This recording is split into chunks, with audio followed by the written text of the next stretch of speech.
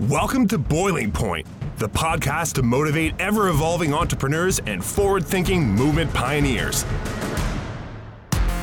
Our hosts, filmmaker Greg Hemmings and executive coach Dave Vale, are turning up the heat in the world's business communities. Our interviews with entrepreneurs, thought leaders, and movement makers are raising the temperature of inspiration. Live from the hottest studio in this quadrant of the universe, here are Dave and Greg. All right, Dave, welcome back to the Boiling Point. And I really do think, again, I know we always talk about the temperature in this thing. We're kind of moderate now. Well, yeah, but towards the tail end of every interview, I notice it gets hot. It's a little warm, but it's nice to get out of the booth here. That's going right back to our roots. You know, Yes. the first 2 or 3 episodes that we did, it got so hot in the voiceover booth that the name Boiling Point came out of actually David Alston's head, didn't it? Yeah. Out of his head. Marketing genius. Anyway, I'm really excited today because speaking of David, also for anybody else who is just tuning in right now, David was our second guest on the Boiling Point, and he's also the fellow who introduced me to our guest today. In fact, and he's coming all the way from Boston, I believe, and he was right in our studio in St. John just a few months ago. Oh, very cool. This has become a good friend of mine, Stephen Fisher, and we're going to hear all about him in just a couple seconds. And I'm keen for you to meet him virtually here because there's 2 really cool things that he's up to. One is him and his wife are writing a very cool book called The Startup Equation. Okay. So I definitely want to talk to him about that. And the other thing is his mad passion for fan films.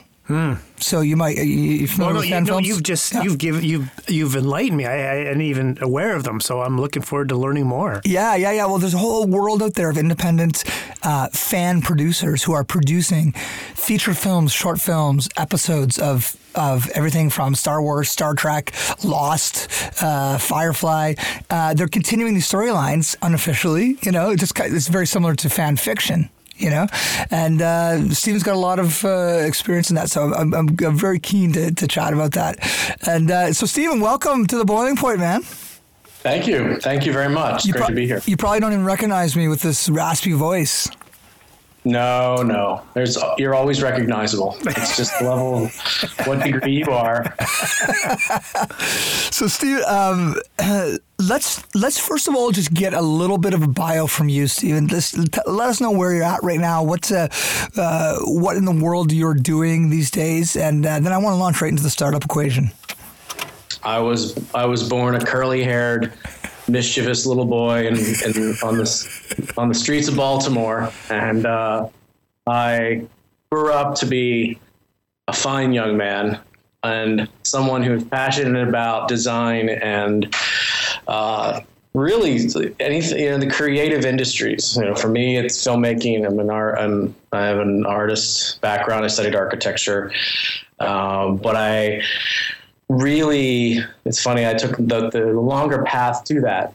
I studied architecture, didn't go into the field, worked in technology for years, and designed a lot of products, and that led me to my current role as my day job as a creative director for a big software company that does really neat things for television, and I won't really go into that there, but the vein of creativity, and leading through to my current day job, I also had a couple of startups, and I am an entrepreneur. I think once you are, you always are. You always kind of have it in you. I think you're wired for it. Mm-hmm. It's just to what degree level of that, and that'll be related to the book project we'll talk about. Would you like me to kind of talk about the film project and let's talk about the book first, but I think it's going to be a nice natural launch in because Sure. a nice theme in this podcast has really been about connecting with your tribe and your community and building essentially building evangelists through building friends and networks instead of always looking for customers, you know, and the world of crowdsourcing and funding that you went through and building that community, working with, you know, with Fireflies, essentially Firefly fans and the brown coats. It relates to business. It all comes back, you know. So let's get to that next. But let's hear about this incredible book that you're working with. And I want to hear about everything, like how you even thought about, making this book, Sure. how you got the publisher to buy in, and then how the heck did you get in touch with all these incredible entrepreneurs to get the content for the book? So let her go, man. Sure. So with my experience as an entrepreneur, you talk about tribes. Tribes come in all shapes and sizes. Your tribe is your startup team. Eventually, your tribe is your larger organization. In the case of what we were doing, the tribe, if you will, of the greater entrepreneurial community globally, is that by the end of the decade, and I'm quoting I believe it's the Global Entrepreneurship Monitor. There's a couple of different sources. So by the end of the decade, they state that 1 in 6 people will probably be an entrepreneur in some way, shape, or form. And you hear all the things on the news about, people, not going back to their jobs, doing their own thing. There are going to be a lot more freelancers. It's all of that in the news. But that number of 1 in 6, if we do the math, 6 billion people on the planet, growing to 9 billion by 2050, but that's 1 billion entrepreneurs. That's a market you could probably sell to. And they're all types. And, many of the startup books that are out there, they focus on the tech community. They talk about just, doing accelerator, and that's all in this book, but it's really for people that are exploring to start their own law practice, to start a food truck, to do all kinds of things. You as an entrepreneur run your own production house, and that's your passion. And it's like, is it a lifestyle business? Is it something you're going to grow and scale? Everything is different, and we want to appeal to that. And what we looked at was 2 parts. At a macro level, the startup economies around the world have a set of common factors: government, funding, universities, talent, culture, creative class, a lot of things at different levels and at different capacities, and at what makes certain things, and investors as well, that makes certain things more successful than others for various reasons. So we looked at that, and we looked at the forces that are changing over the next decade, really changing us. Things like a new work order of how we work, different generations. We're also looking at how the world is using the maker movement and 3D printing and Internet of Things, like technologies that are really changing the fact how we work and how we live. And the fact that you have a supercomputer essentially in your pocket now is really transformative to think about. So we looked at what are the startups that are being successful? What is the things that are common elements? And elements derived into an equation. And that being like the entrepreneur, the team, funding, all these different functions that allow for a business to become successful. Not guaranteed, but it really seemed to be these common threads. And within that, we looked at the factors and other elements in the equation. And that became the basis for the book. And as we looked at that, we went to publishers, and we got a lot of interest in different ways. I think the one that McGraw-Hill really got our vision. It's a highly visual book. Another thing that I've always seemed to be challenged with when I look at a lot of these books is there's 200 pages of text, nothing for you to actually figure out, and not something that you can visually kind of absorb. Because you could, like they say, a picture's worth 1,000 words.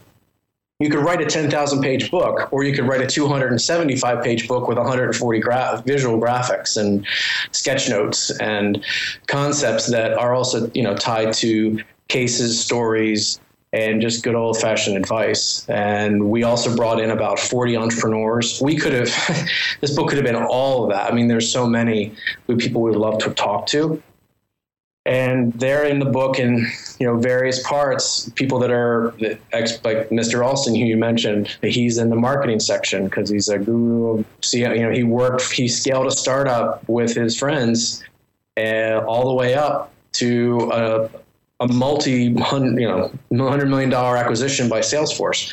So that, same with Marcel, the CEO, is also in the book. There's lots of entrepreneurs from all different walks of life, globally, different countries who did and done different things. So what we want to do is we want to create a global appeal to a book that might be initially put in the U.S., but people all over the world can take with them and hopefully learn something and help make their business successful. And that's kind of the startup equation. Excellent. So, Stephen, just a point of clarification for me: is the book, is it out right now, or is it? It sounds like it's on the way to being published, or? Yeah, it'll be out right now. It's set for the fall, but I believe that might be pushed based on printing turnaround. Okay. And what you did, and you guys, so you came up with the concept with your wife. Did I hear that correctly? Yes, my co-author is my wife. How? And she's amazing. Tell me about working with your wife, because I work with my wife occasionally on projects, and everyone has a different experience. How was that for you guys? I know this is going a little bit off track here, but I'm just curious. No, it's actually quite relevant because it's, we could have a whole, you should interview me and Janae on spouses working it. Yeah. That's big because it can go famously or it can be really a disaster. So, how did you guys survive or thrive? I would step back and say, like, I've had work. They say don't hire friends and family. Mm-hmm. I would agree, for the most part, because I've had that happen in previous businesses I've had. But I would say that the reason this has been successful, a couple things. I like my wife. And I enjoy being with her. That's good to know. We think about it too. It's like we're best friends. So we have. She's also an artist. She's trained. Her background and education is as an opera singer, and she's one of the most creative people I've ever met. And she also teaches entrepreneurship. She ran her own entrepreneur organizations. So not only is it's like she's got the passion for this, she's got the background for it, but she also brings a dimension as having written. She's done 2 books on her own before this. They were self-published. One was called The $100 Business, or How to Start Your Business with $100. This was before the $100 startup book that Chris Killabo wrote. So she wrote the original one, I would say, and that brought her a lot of praise, and that was a sheer willful passion because it's self-published and market, and she did very well with the book, and she wrote a follow-up book on how to start a revolution, and it was about social revolutions and the movements, especially as the spring was going on. And that, the lessons learned from marketing and publishing, I was very adamant about if I was going to ever write a book, I wanted a publisher.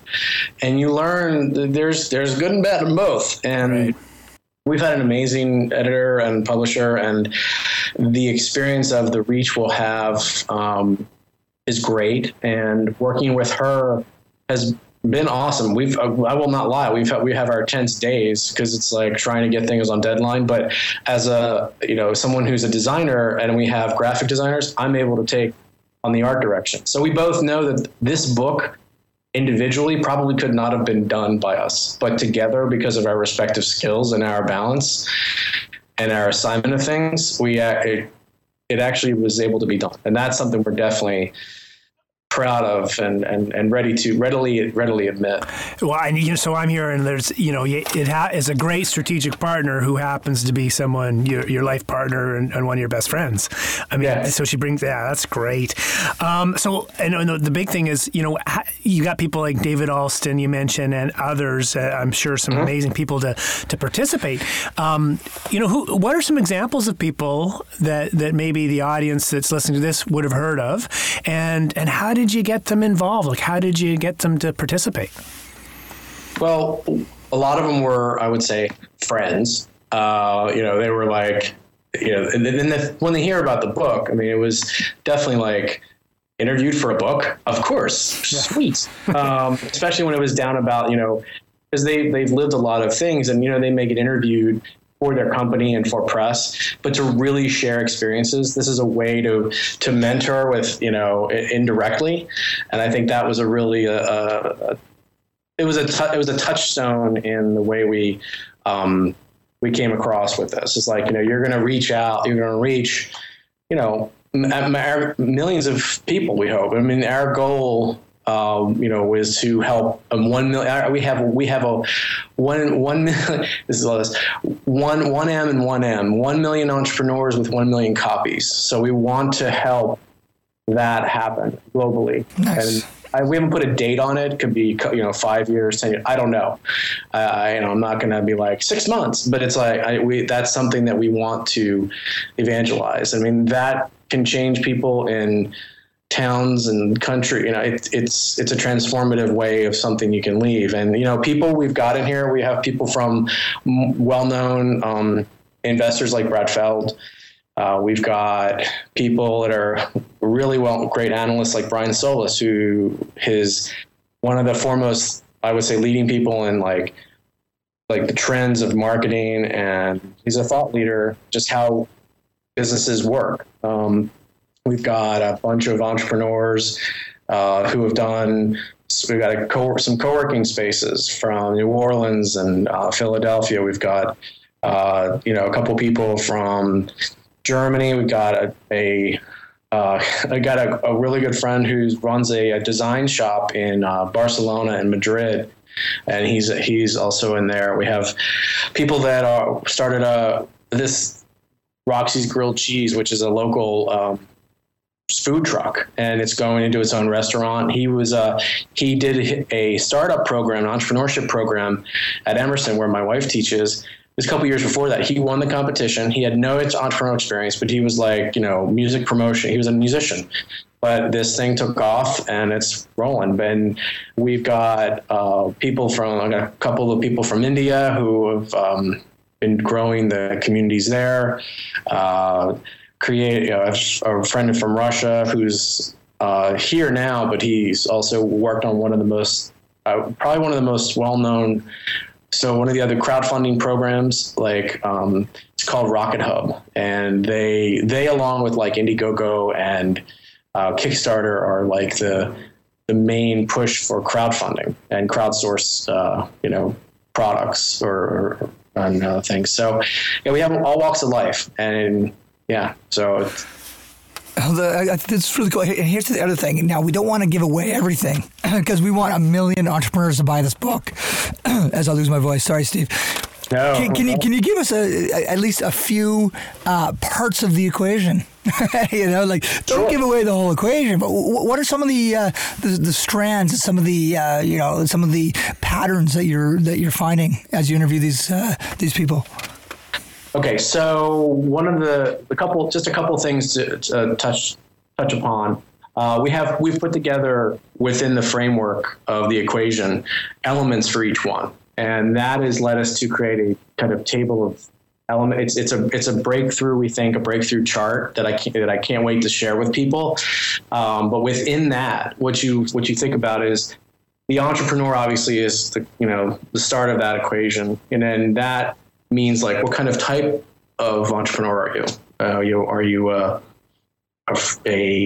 leader? Are you like a marketer? What kind of person are you? And then what kind of what's your approach to things? The lifestyle is a huge scale, $1 billion company.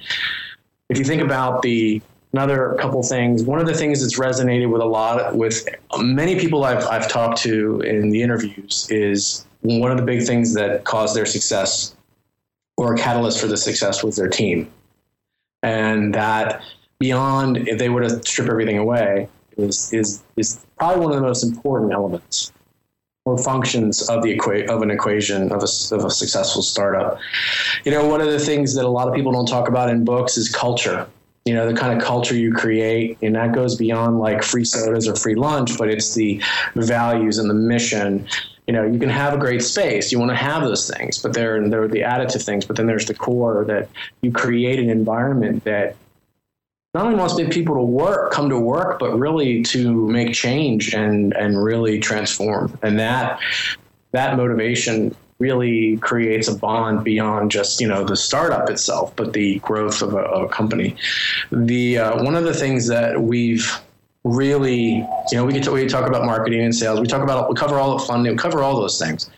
But one of the things that you might read in other kinds of books is what we've termed the X factor. they're the exponential things that run throughout an equation, or the formative stages of the book, which are, 3 stages, which is building the foundation, essentially crafting the experience, and then growing the dream. So those are the 3 parts of the framework as you evolve as a startup. But the X factors run throughout. And you think about it, great successful entrepreneurs, people you've met, people you've come across, even yourselves, it's like passion, determination, drive. These are things that people can't really, you can't put a thing on, or you're doing something. You have it. If you can acquire some of it, maybe, but you really have to recognize if you do or don't, and what you have. And those things can take a startup from great idea, cool little minimum viable product, which I kind of hate the name. We call it minimum desirable product, because it shouldn't just be viable, it should actually be usable. And we look at that as, that's the stuff that differentiates the startups from the superstars. And I'm just as I'm listening to you, I'm just thinking of, I can't wait to read this, by the way. And I'm so glad to hear that you're bringing in the X factor, right?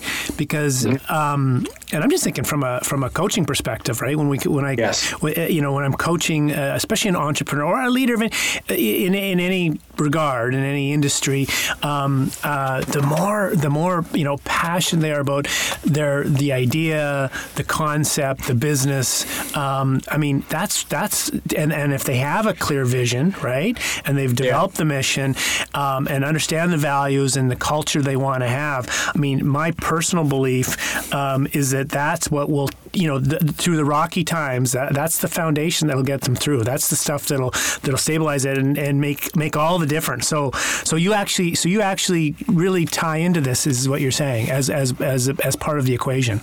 Yeah, it's actually like the last chapter that almost like a capstone. Cool. To a degree, because that's the thing that kind of you look back upon everything else, and it should make you really think about and motivate you. One of the people that is in that chapter is a good friend of mine. His name's Jonathan Fields. He's fairly well known in many circles. He's got an amazing story. I will save it all for the book, but he was a corporate lawyer, and he left everything to start a yoga studio. He lives in New York. He's in New York City. And the day that the yoga studio opened was 9/11, 2001. And it was, the fear. He's written a couple of books on fear and overcoming fear. And, he's just a motivational powerhouse. He has a great video podcast called The Good Life Project. Okay. And he asks a question of everyone at the end. And he's like, what is a good life? And, I've also had to ponder that, as well when the people he's interviewed. And, the one thing that I will offer from the book, I asked him the question. I turned it on him and I asked him, what would you consider a good life? He's like, to go out there and create, I'm going to read from the book. It's like to go out there and create something that represents what you believe and taps the fullest amount of your potential. To do what you need to do to build the practices and the strategies into your life that allow you to spend substantial amounts of time living with uncertainty. Nothing gets created without going to that place. It just doesn't happen. Oh. So that's awesome. Well, no, but you know what I like about that? That's where the passion, but the discipline, right? There's 2 pieces of that, isn't there? Wow. Holy, this is... and you mentioned discipline. I don't even know if that's... See, that's the beauty of this. So the point of this book is or when you see the elements laid out the way they... the table, when you see everything laid out, this is an organic book. The whole point is that think of this as a science experiment and a way to create a baseline. And what we want to do is put this out to the world. And it's like, all right, we can't have what did we miss, or what are the things, and look at what will that equation or those elements look like in 5 years? What are those things that will be different, and what will we need to add to it? So it's, absolutely. What would you say one of the biggest aha moments was for you and Genevieve when you were interviewing some of these amazing people? Did you learn anything new in this experience? Anything that really turned the light bulb on for you, Stephen? Oh, wow. That's a great question. Gosh, each person, just their perspectives, just really, there was many aha moments. I think what it really did for me was it did two things. It made me realize that as much as we might compare Silicon Valley to this city or that city and all these places, that the planet is the planet. People are all trying to do something that they love or they want to, and they want to create something.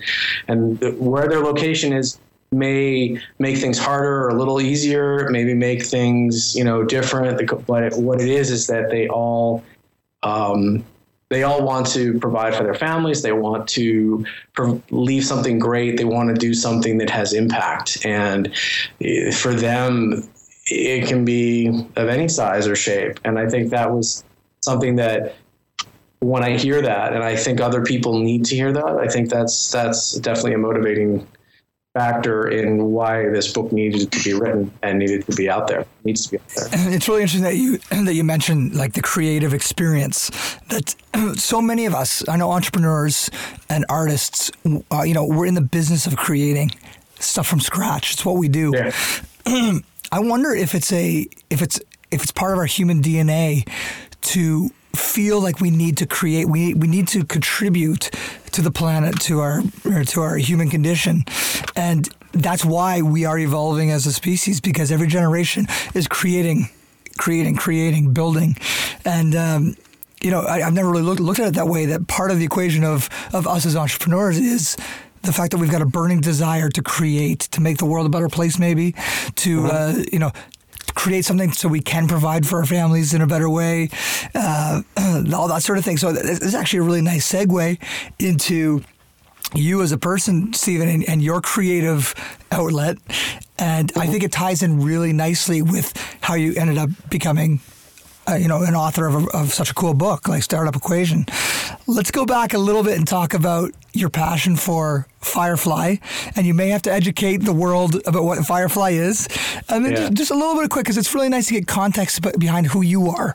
Besides somebody who's gone through a few startups and works in the tech field, let's hear a little bit about the core of Stephen Fisher through this experience, because this is you turned me into a brown coat. Explain what all that is to the people who have no idea what we're talking about.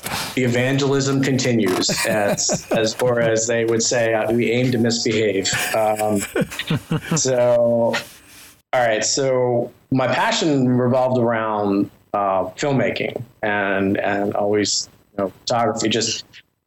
I've loved filmmaking always, and it's one of those things. It's like, do you do it as a hobby or full-time job? It's like it's consuming, as I know Greg would relate to, and it is something I always wanted to do. So to step back, and it's interesting that this book, if we were to do the film now, and I will talk about another project related to this, that it's interesting what's happening now, because where we are with crowdfunding and social media and all the tools that are out there in 2014 versus where they were in 2008.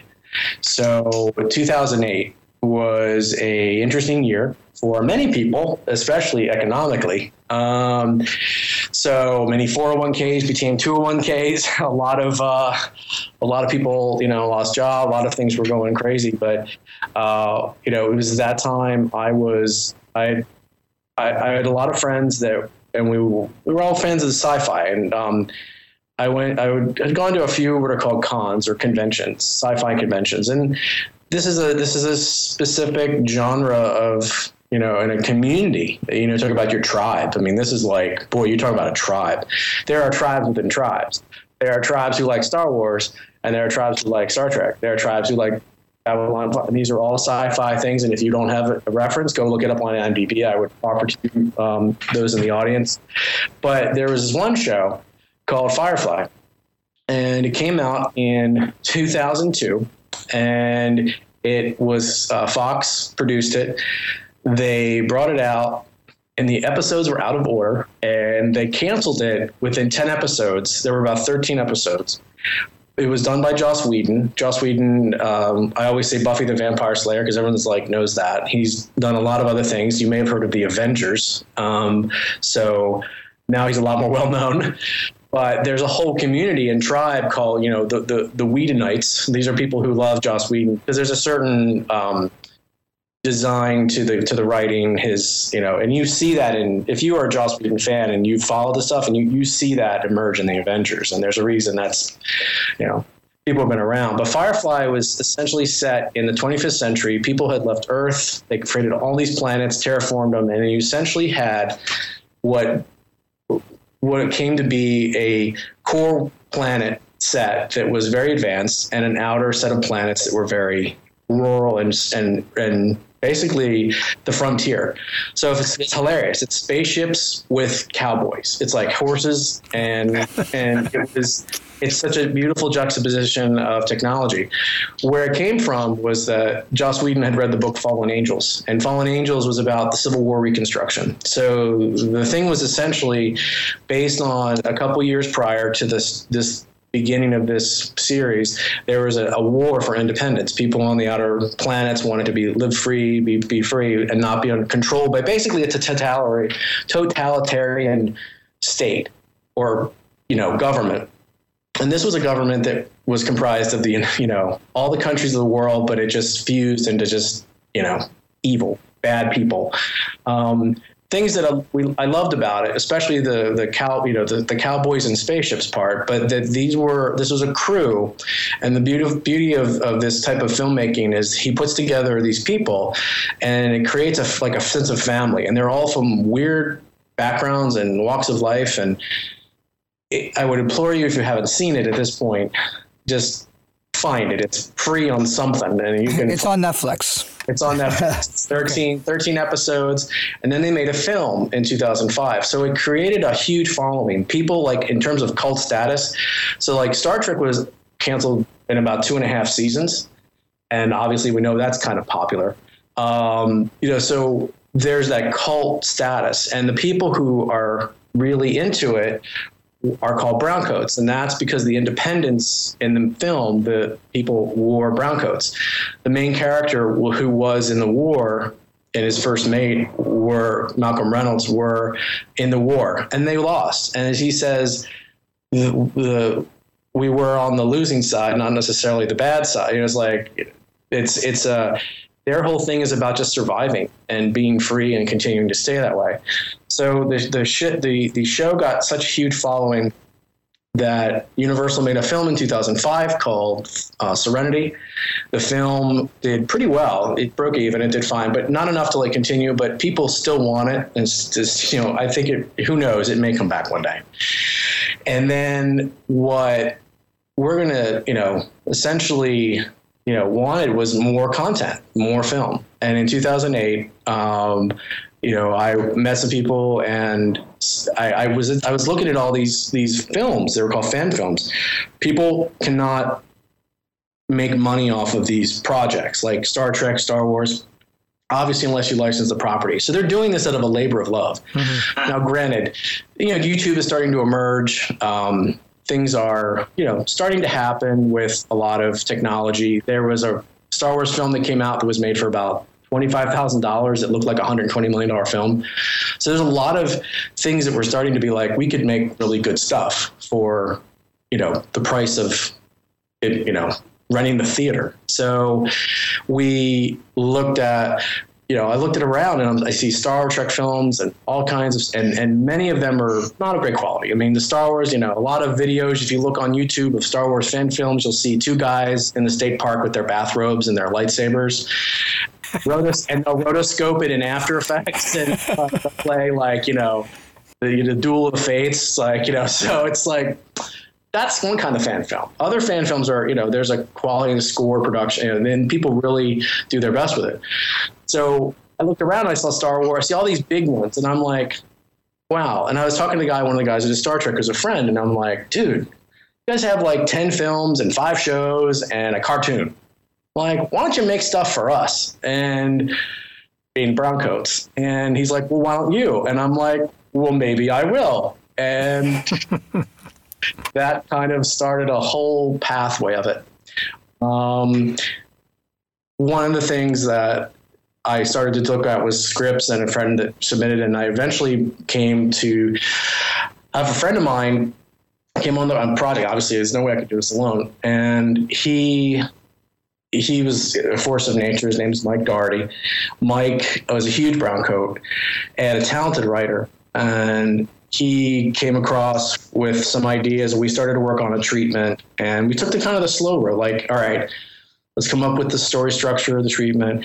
And, he really had a passion to write it. And I'm like, I'm going to do this thing. Come on with, I need somebody to help me. And we became co-creators on this project, and we tested it out with a table read. People came from I lived in Maryland at the time, 3 or 4 different states, and they came from all over. The 80 people came, just an invite on Facebook. We had created a group on Facebook, and we got everybody to do a table read and read their parts. And we realized we had something pretty cool. And we then looked into we started to audition people, and we created a nonprofit. And this is the interesting part. Created a nonprofit that allowed for, because we couldn't license the property, we couldn't afford to license Firefly, but we couldn't afford to pay for the film, to produce a real quality production. So we're like, let's give it away. And the model came to be, all right, well, we can't just, we could pick charities. We could be, different nonprofits have different models, but we could do the charities. So we selected 5 charities, and those 5 charities were the charities supported or created by the original cast and creator of Firefly. So what it became was a model that not only motivated the fans but it also motivated the actors who were willing to help or participate or do things because it's they're not only their cause, but it was something that, these fans made these people famous. So Steve, instead of, the original cast and creator saying, why are these guys ripping off our concept? Now you've engaged them because you're not making money off of it. You're supporting their charities and you're continuing a legacy. That is correct. And through the experience of it, by creating the nonprofit, we got, Nathan Filling's education charity, Kids Need to Read, Joss Whedon, some others created a charity, pretty well known, called Quality Now. We had a number of other charities, and what this did, people like Adam Baldwin, people cameoed in the film. And when we did the auditions, we found a lot of great, regional talent. And some of them were SAG, and they waived their SAG. And then we also needed people to help with the film. And we basically put a call out. People flew in from all over the country to be in the filming, to be extras. People, lent their skill sets from everything, graphic design, film editing. We got someone, and this is 2008, to donate a Red One camera to us for the filming. To use. That was pretty awesome. So we shot it in 4K natively, which was awesome. And that was in terms of the quality that we were now able to do, we also, because we're a nonprofit, we got status really fast, which was, we think, because there were brown coats at the IRS. And they may not like some of the liberal or conservative organizations, but they really do like Firefly. And we got our approval in 4 months, which could take 2 years. So it allowed us to go at sponsors. We got a foundation they have a real estate company give us space. And they basically gave us 16,000 square feet of space. And we essentially were able to shoot on site at a Western theme park. We got tons of materials donated, old light. So 200 people. So essentially it came to be 180 people volunteered for about 220 different roles that we have. We created a whole IMDb credit. Everyone's got an IMDb credit. We are obviously authentic produced film, but the beauty of it is that this was all crowd. These things didn't exist Kickstarter, or I should have thought if we did this, we should have done Kickstarter, or should have built a Kickstarter. But Indiegogo, these places didn't exist.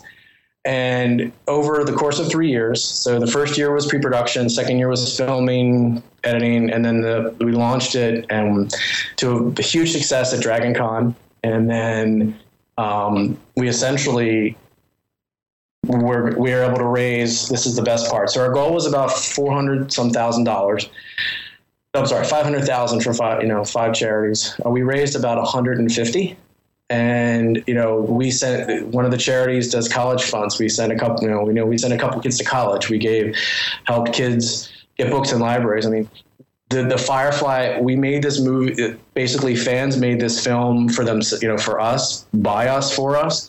But at the same time, we did something that touched lives and created new content and created something of a universe that we loved. And we based it on a whole new crew that was set after the film. And and the best part is we got an email. Mike, it's a great story. It's not for this podcast, but how Mike got in touch with Joss Whedon because his name is exactly like one of the guys that wrote X-Men 2. So I think they thought it was him trying to call Fox, but he got through. We got a letter, an email from Joss that couldn't speak for, Universal, but he was very cool with it. And Mike eventually got that signed. And, we had people that really were behind the effort. And, by 2010, I had time to move on with the project. He continued to move on and continued to work, we had about a year.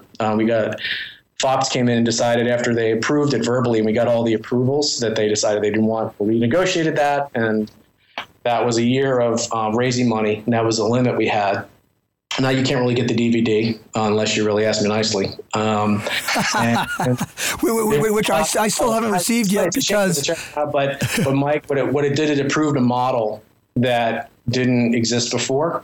People had done charity work and done documentaries and things for causes, but no one had really, really done anything of this magnitude, and especially of this size of a fan film. And we talked at a conference here in the United States called South by Southwest in March, which is a hilarious segue because I spoke that day. It was the last time I talked about the film, kind of like in a shared thing with Mike. And, Mike was the director. Mike did an amazing job over the years. This film obviously wouldn't have been made without him. I mean, he was a force of nature, and I'm grateful for that. And, one of the things that was hilarious to me is at 11 o'clock in the morning I spoke, and then I went to say goodbye to friends, and I met my future wife at 1 p.m. So if you want a chapter of your life closing and a new chapter opening, that is awesome, Steve, and a nice way to cycle it back to the beginning of our conversation. And Well, the one thing I want to add is that Mike has gone on to do a zombie film. So he's kept the big. It's called Big Damn Films instead of Big Damn Fan Films, but Big Damn Films, and it's a nonprofit model. But he's doing his own content. But he's using. You're gonna love this. He's using Indiegogo. He's using the tools now that we started with. So he's doing amazing stuff, and I'm very so proud of him. And he's just. Anyway, but yeah, it's a segue. I met my wife, which was awesome. And actually, one of the comments I was just thinking of as I'm listening to it is that clearly the X Factor was involved in the success here, right? That you talked about earlier. Oh, yeah. I mean, the passion, determination. I mean, and there were times, I was like scared out of my mind. I mean, the thing that, and you talk about balance, like working creatively with my wife has been kind of it's been a blessing, and it's been this amazing ride. And I think about Mike, I learned a lot about myself being not too cautious. I was always the planner, and always trying to make sure the chute is packed. Oh, I need to repack the chute. Or maybe the chute's not right. I need to repack the chute. But I never really get in the airplane and actually jump to see if the chute works. Whereas Mike, I always love to tell this analogy because it's so true. Mike is the one that's like going to base jump, and he's like, I'm just going to run. Dude, I'm the guy that's like grabbing his shirt. Dude, you need your chute. And so together he's like, and then he'll grab me and go, all right, let's go. So there was this balance of like keeping the structure, but yet, building I'm building the bike, but he's continuing to make us run the race. So it was this, at times it had its challenges, but in the end it's like, it was amazing. Well, two very good examples of partnerships at work. Yeah. Yes. Okay, Steve, this is amazing, and our time's coming up to an end. But what a nice cycle, though. Your experience creating this fan film and getting the community involved. You said you had people from all over the United States fly and volunteer their time. Because they all believed in the same thing. We're talking about, building companies and startup, and bringing community in to support that. It's a mirror image. If you have that passion, that drive, and are connecting with other people in your extended tribe who want to see the same product or service be built, you bring them in, get them involved. Is that kind of a little bit of a message that you say is part of your equation with making this film? Yeah, I mean, with the film, I would say that the tribe that came together to make this film, they came from physically and digitally, from all over. And, the tribe came together to make this a reality because it couldn't have been made without all of them. And, with the book, it's a bit of an inverse. We got our tribes together to collectively put together something that we could hopefully build a bigger tribe. This is awesome. Okay, Steve, how do people follow you? How do people find out more about the book when it's released? Any Twitter, any websites? Share anything with us. StartupEquation.com is not up yet, but it will be. You can follow me on Twitter at Steven Fisher. StevenFisher is probably the easiest way. I'm on LinkedIn too, but that's, in terms of activities, but we'll be putting all of that, out, but that's the place to start. Well, for our listening audience, stay tuned because Steven and I are actually pitching some shows based around the whole concept of fan films. So you and I might be that partnership sometime in the near future, Steven. I hope so. You have, as you know, Steven, a partner of Greg with tons of passion for filmmaking and storytelling. Hey, can I ask a final question? I was thinking, Stephen, of you mentioned, is it Jonathan Fields is the guy, the corporate yes. lawyer? Yeah, and that question that he would end with, and what is a good life? Is that what is the question? Good life? Yeah. So let's end with that question to you. I will dedicate that to Jonathan. So if you have a chance to listen to this, I will point to him. We will riff off of him, but I would say a good life is smiles. Good life is when you come home and you see your wife or you see your child and you see your dog and you realize that all the other things that people demand of you, or the things that people make important are really not. And the people that matter bring you a smile to your face, or you create a product or do something that changes people and you see their reaction and their passion for a film that they enjoyed working on or doing something, or they just love watching and they smile. So for me, a good life is smiling and making people smile. Nice. Love it. Steven, thanks so much, man. Many thanks. And we'll be in touch soon. So Dave and I are just going to do a little recap. So we'll say goodbye. And we're really, really excited to hear about the book and read the book when it comes out. And we'll push it very hard as soon as it happens. And in terms of being an evangelist, I may become a brown coat now based on... you will become... You are a brown coat. You don't even know it yet. And you also, if people want to pre-order, they can get on Amazon and look up Startup Equation. That's on Amazon. Awesome. Thanks, Steven. Perfect. Thanks a lot, Steven. Have a great day, man. All right. Thank you. Okay. Bye-bye. Take care. Bye.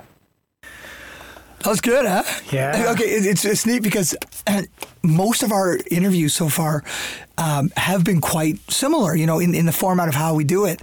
And usually, we stick on one topic. This one I knew was going to have a dual purpose, but it actually tied in really nicely at the end. Yeah. Because, I knew the story about how he put this film together and how people from all over North America came because they all wanted it to happen. So how relatable is that with products and services that we built as entrepreneurs? Like, we're obviously building something that other people want, and people will support you in bringing that product to life. If you embrace your potential customers as part of your tribe. Sure. Yeah. Well, and and that happens in so many ways, right? You think of the people that refer business to you are just in a way inviting other people to that community that your business is part of, right? Or in terms of what service you're delivering. So it can happen in so many different ways. What I found interesting is a bunch of things, but one of them was. 1 in 6 people becoming, seen as an entrepreneur. And it just makes my mind kind of goes wild with that, thinking, well, what's causing that? And how exciting is that? And we're at a place now where, maybe globally, not just in North America, that's possible. And I want to see this equation. I'm very curious. I love the X factor, and then his answer at the end, very well thought out. And I mean, that's I kind of have a sense he's sitting probably in his home office right now, looking and saying, this is what a good life is, right? Exactly. And what a good closing question that is too, Oh man. Well, maybe that's the new one. Yeah. Well, I want to learn. I want to know more about this guy, Jonathan Fields. Yeah, for sure. Yeah. Maybe he'll be our next podcast guest. Love it. Okay, so Dave, because the throat is getting raspier, the voice is getting raspy, why don't you do the closeout? Invite people to... Well, so you know what? I'm going to get you to do it, and I'm going to listen intently. So for the next one, I am going to, because you know what? I've always been impressed how you wrap them up, and I haven't paid attention. Okay, let me go jazzy again. Okay, but I won't do it jazzy, but I'm just... You got to do it jazzy. Okay, jazzy. Thank you to our listening audience for tuning in to the Boiling Point podcast. Today was a very inspirational discussion with brown coat extraordinaire Stephen Fisher. Please connect with us. Twitter at Boiling Point Pod, Facebook, and check out our website too, boilingpointpodcast.com. Yeah, baby. And hey, go to iTunes, subscribe, and rate us. We need ratings. Follow and share this with other people that you think could be inspired by the conversations that we have. We do. We're Dave and I are selfishly doing this because we're learning a lot of really neat things with the guests that we're talking to. But we want the true altruistic point of this whole podcast is to share these conversations with others. So, please share and rate. And let us know how we're doing. Yeah, exactly. Let us know how we're doing. Yeah. See, now the formula is, to date, you do the end. So I don't know, man. I don't know if we're going to give that up. Okay, well, maybe that's because you do it so well. Maybe I'll throw a thing of water in your face as a pattern disruptor. No, pattern interruption. Interrupter. Isn't it? All right, we'll see you next week. All right, thanks, buddy. Thanks for checking out this episode of Boiling Point. Remember to rate and subscribe to us on iTunes and follow us on Twitter at Boiling Point Pod. To see more from Dave Vale, check out leadershipunleashed.ca or visioncoachinginc.com. And on Twitter at Dave_Vale. And to catch up with Greg, visit hemmingshouse.com and at Greg Hemmings on Twitter. Thanks for listening, and remember, keep that pot boiling.